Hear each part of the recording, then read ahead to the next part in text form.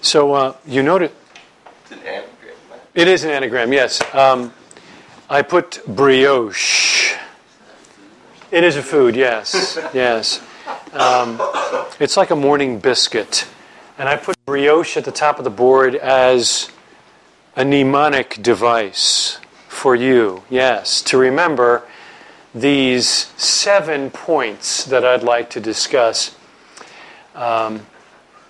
which actually Johnny brought to my attention.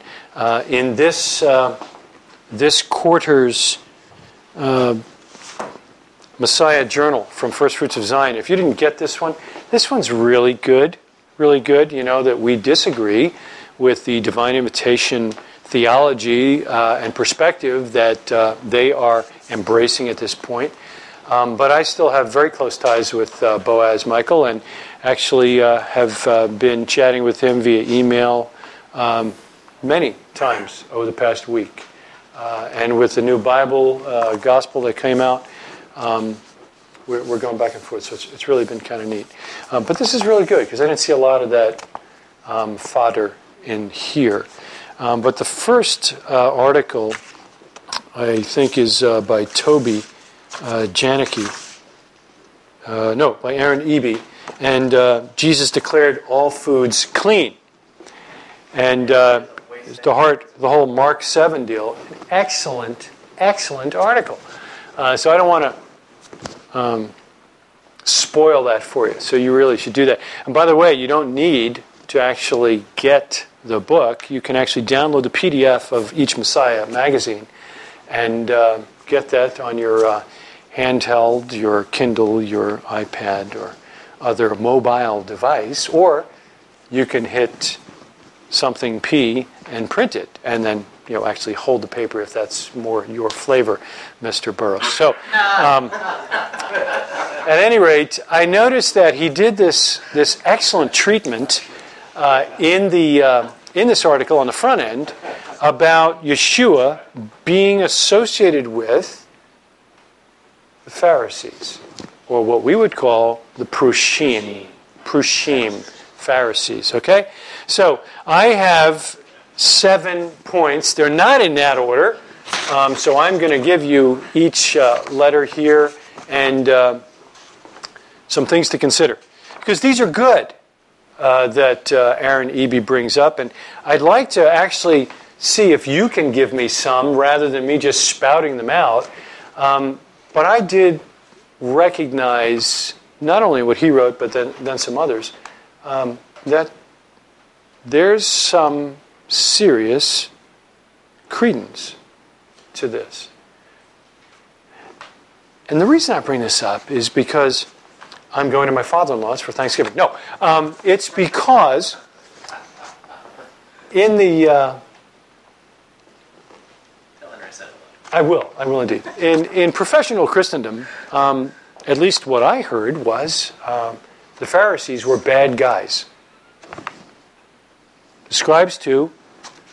The Sadducees were sad, you see, right? Because they didn't believe in the resurrection, and so they were really bad. So, you get the Sadducees, bottom of the barrel, and the scribes and the Pharisees were always kind of bunched together, and they were bad guys. And that really is not the case. So, give me, you probably won't be able to get my words and whatnot, but if someone were to say, yeah, Jesus really hated those Pharisees, what would be one of your first responses? Johnny? I would say he actually commends them. He commends them, yes. I actually have that down with the... we're going to do this here so that you can... Can you see the red if I put it up there? Yeah. He endorses them. He endorses them. So, by way of reminder, the Sophrim? Scribes, literally those who count, right? Because they counted the words. And they could tell you the middle letter in the Torah, from Genesis to Deuteronomy, they'll tell you the middle letter by counting. Then they'll tell you the middle word. It's actually 2 words, right? And it's in between those 2 words. And they'll tell you the middle verse in the Torah by counting. It's very cool. So that's why a lot of accountants are Jewish. Yeah, that's right, that's right. All right, so the Sophrim and the Prushim sit on Moshe's seat. So practice and observe whatever they tell you, but not what they do, for they preach but do not practice. That's Matthew 23, verses 2 and 3. So he's definitely endorsing what they're saying. So that's good. Yes, sir? No, I was just going to quote Matthew. There it is, yes. I was just going to make a guess at one of the letters. Can I do that? Oh, you can guess a letter, or you can tell me what you would tell someone else. Well, I say reproof or rebuke. Yes, yes. He rebuked. Call them whitewashed self. Yes, he did. He endorses and he rebukes. And for nullifying the word of God as a tradition. Yeah, they didn't, it's not that they were perfect, but they did have some problems. He rebuked them. Yeshua rebukes the Prushim almost mercilessly. And that, I think, in and of itself is a telling thing, but we'll get into that in a minute. At times, implying that they should have known better. Because they studied the Torah, As long as you don't drop it on the glass, you're fine. You did buy the all-encompassing plan, right? It was $100. Good, all right. So let's look at his rebuke. Luke 15, please. Luke 15, verses 4 through 7. Luke 15, verses 4 through 7. Oh, you already have your glasses on. I was going to say that's very tiny, Alex. But good. Yes, Peter, please. What man of you, having 100 sheep, if he lost one of them, does not leave the 99 in the open country, and go after the one that is lost until he finds it? And when he has found it, he lays it on his shoulders, rejoicing. And when he comes home, he calls together his friends and his neighbors, saying to them, Rejoice with me, for I have found my sheep that was lost. That's right. Yes, you go to 7? Just so I tell you, there will be more joy in heaven over one sinner who repents than over 99 righteous persons who need no repentance. Now, the Prushim are the tzaddikim, the righteous ones who need no repentance. This parable of the lost sheep, he is actually rebuking them and at the same time making clear that they're doing well. Prodigal son, Luke 15, 11 through 32. Who's got that? Anybody here in the cheap seats? Go ahead, Ken. And he said, A certain man had 2 sons. And the younger of them said to his father, Father, give me the portion of goods that falleth to me. And he divided unto them his living. Through verse 32. But I don't want you to read the whole story because we all know the story. But jump to the chase at the end where he's responding to the jealous older brother. And he arose and came to his father, but when he was yet a great way off, his father saw him and had compassion and ran and fell on his neck and kissed him. And the son said unto him, Father, I have sinned against heaven and in thy sight, and am no more worthy to be called thy son. But the father said to his servants, Bring forth the best robe, and put it on him, and put a ring on his hand, and shoes on his feet. And bring hither the fatted calf, and kill, and let us eat and be merry. For this my son was dead, and is alive again. He was lost, and is found. And they began to be merry. Now his elder son was in the field. And as he came and drew nigh to the house, he heard music and dancing. And he called one of the servants, and asked what these things meant. And he said unto him, Thy brother is come, and thy father hath killed the fatted calf, because he hath received him safe and sound. And he was angry, and would not go in. Therefore came his father out, and entreated him. Please. And he answering said to his father, Lo, these many years do I serve thee, neither transgressed I at any time thy commandment, and yet thou never gavest me a kid, that I might make merry with my friends. But as soon as this thy son was come, which hath devoured thy living with harlots, thou hast killed for him the fatted calf. And he said unto him, Son, thou art ever with me, and all that I have is thine. There you go. Son, you are always with me, and all that is mine is yours. And the son is not corrected when he says that he's kept all his father's commandments. The jealous older brother is the Prushim. That's who he represents. And finally, we have the scholar's objections answered with a reference to the Prushim. Both in Mark 2 and in Matthew 9, we have those who are well have no need of a physician. Who is it that has no need of a physician? Right? Mark 2 what? It is Mark 2:17, I do know, and Matthew 9:12. All right? So, these guys don't need a physician. They are not sick. They are righteous men. So, he has rebuked them, but at the same time, he has lifted them up numerous times. Numerous times. All right, just to save you hassle here, the two letters that I've got underscored and in red are in fact the ones where he does stuff. All the rest of them are what the Prushim did with Yeshua. Yes, sir? Their hearts are far from me. They honor me with their lips. I'm struggling with the, no question that what they say you should do, but don't do what they say. Do what they say, but don't do what they do. So I guess there's even hypocrisy there. There is hypocrisy. There is no question he rebuked them, but I'm not going to argue tonight where they stand. I think it is abundantly and clear. He endorsed them, and he lifted them up in every one of those things. Right. So that's all I'm doing tonight. Gotcha. Now, I just want to get into why there seems to be a very strong affinity between the Prushim and Yeshua. That's my focus tonight. Well, I would also say that, judgment begins at the house of the Lord, right? So they are the teachers and the leaders of the community. So they are being Held to a very high standard. So to a higher standard. James 3. When he rebukes them, It's merciless. it's all the more stronger of a rebuke. Yeah. Because of the fact that the position they hold. And the fact that they should have known better. Right. No question. So he's rebuking them. I'm clear. Yeah. Exactly right. All right, so now let's look. That's 2. Give me 5 now. Get a handful of things that the Prushim do or say that lead us to believe that they see him perhaps as one of their own. Okay. They invited him. Draw the head on the head. That's right. They invited him to their homes.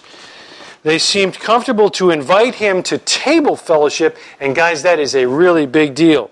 Right? Luke 7:36, Luke 11:37, Luke 14:1.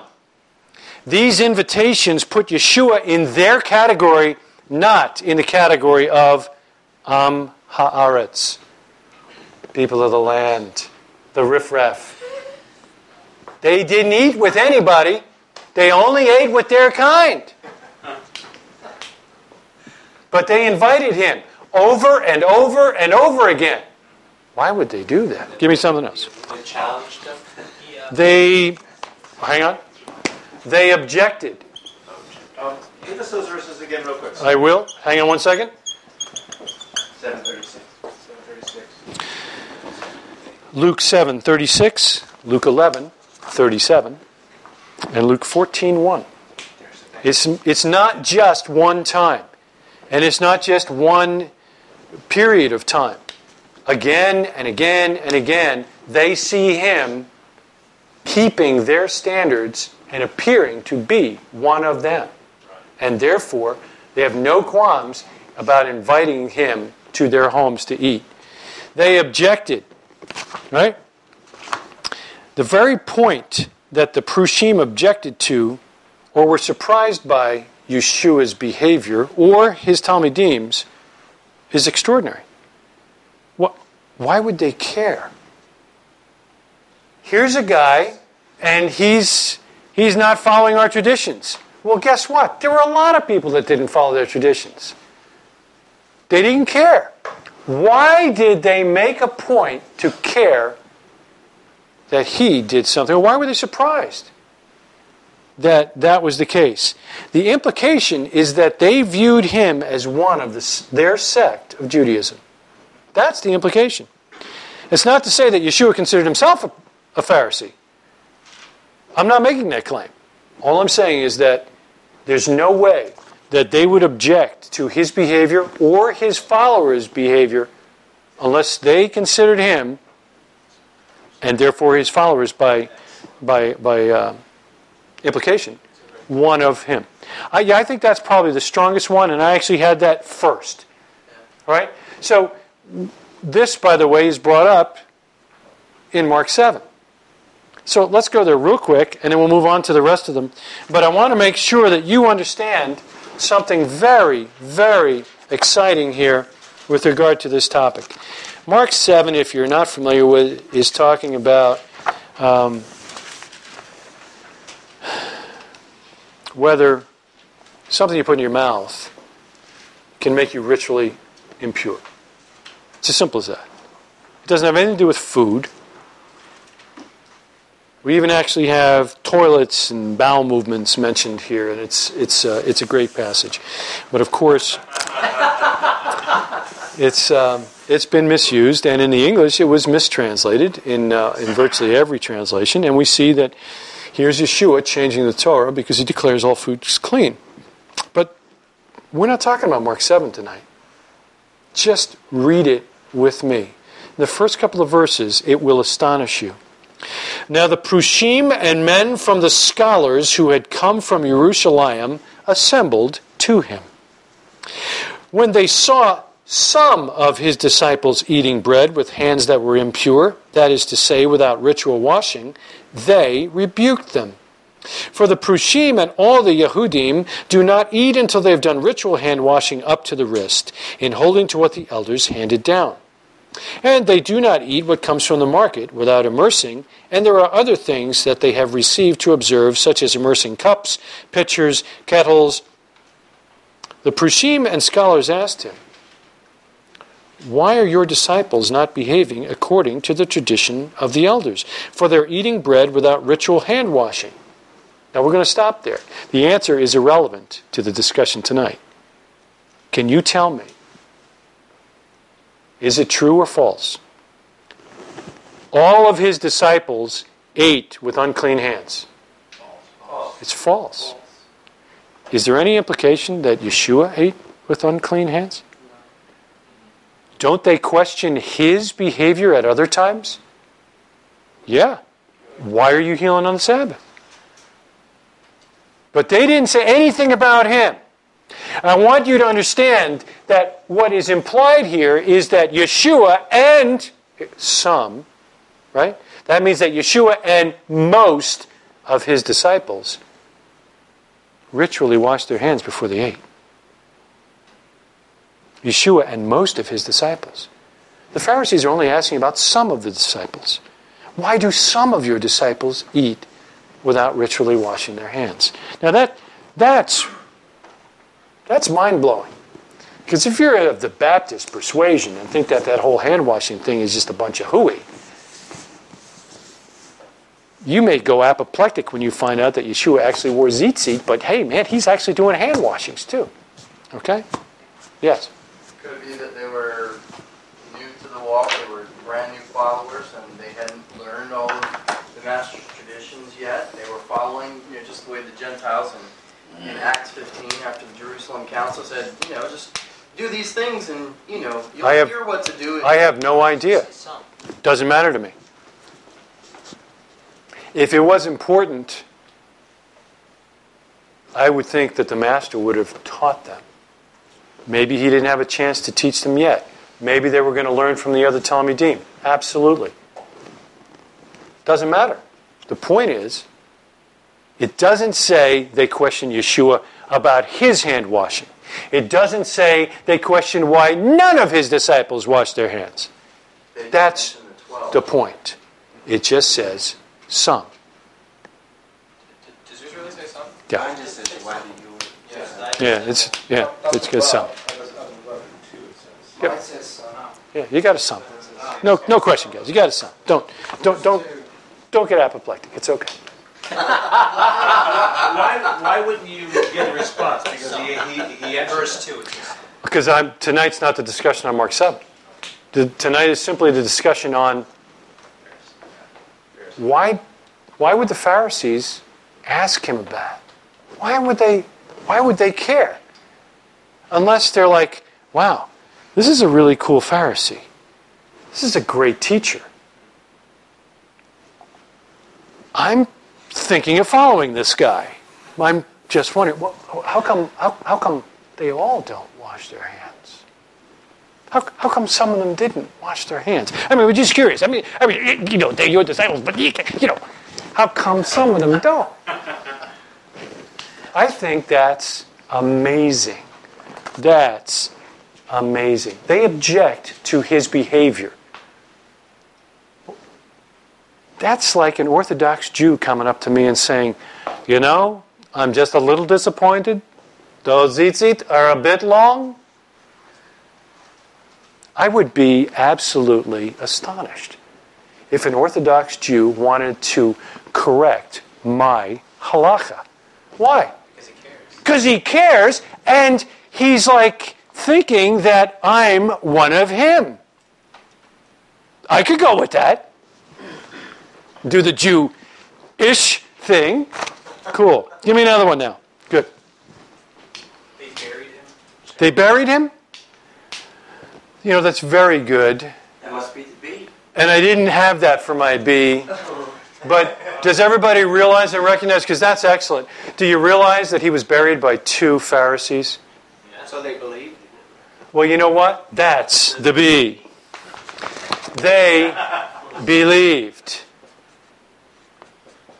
And bear. Well, it was because they believed Bereaved. Father. that they actually buried him. Would you turn to Acts chapter 15, please? Acts chapter 15. Acts chapter 15, we look at verse 5, and I think we'll find a substantial representation of Prushim among the early Talmudim. What is 15:5? So you got that there? Give me But that. some believers who belonged to the party of the Perushim rose up and said, "Is it necessary to circumcise them in order that..."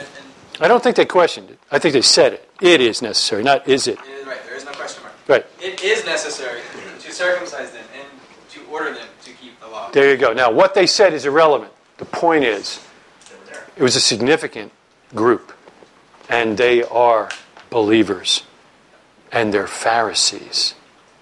A whole mess of priests believed in our Master Yeshua as well. Why do you suppose that is? Because he was the Mashiach. It's not a trick question. He was the Messiah. He's the Messiah. Yeah.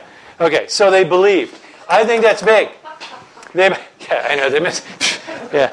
It gets late. They need wine. All right. Yeah. They believed. A good number of them believed. And just as our faith demands, they didn't believe in word only. They believed, and they bore it out with what they did, because they did bury him. I mean. Okay, we got 3 out of 5, 2 left.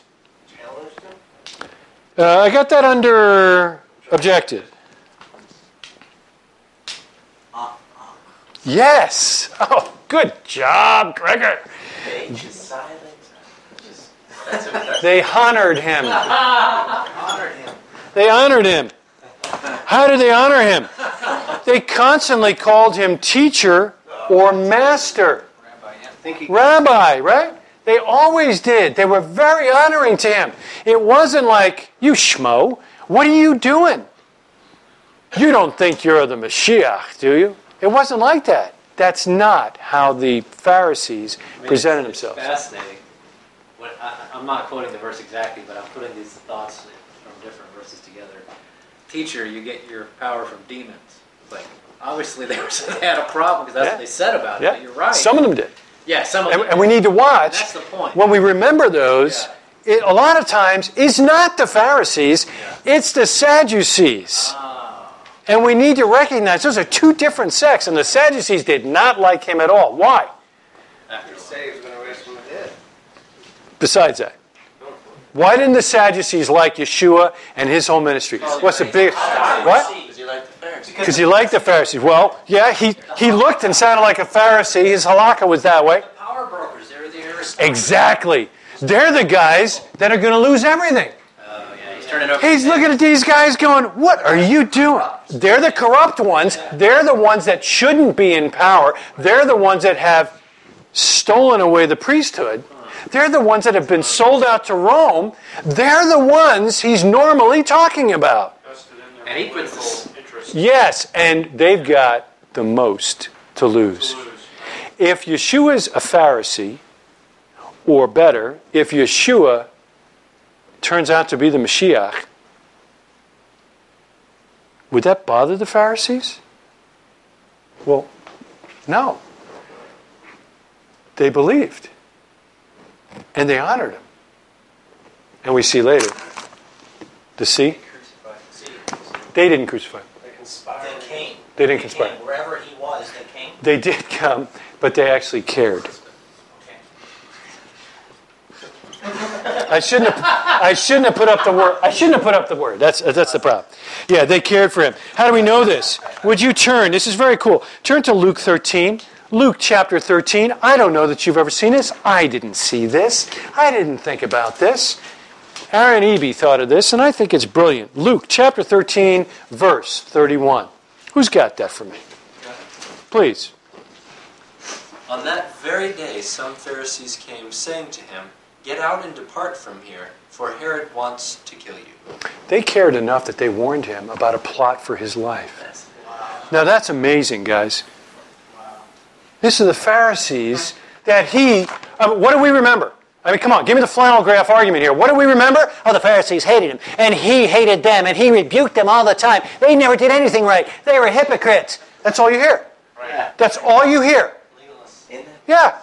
And in that voice, you always hear it the same.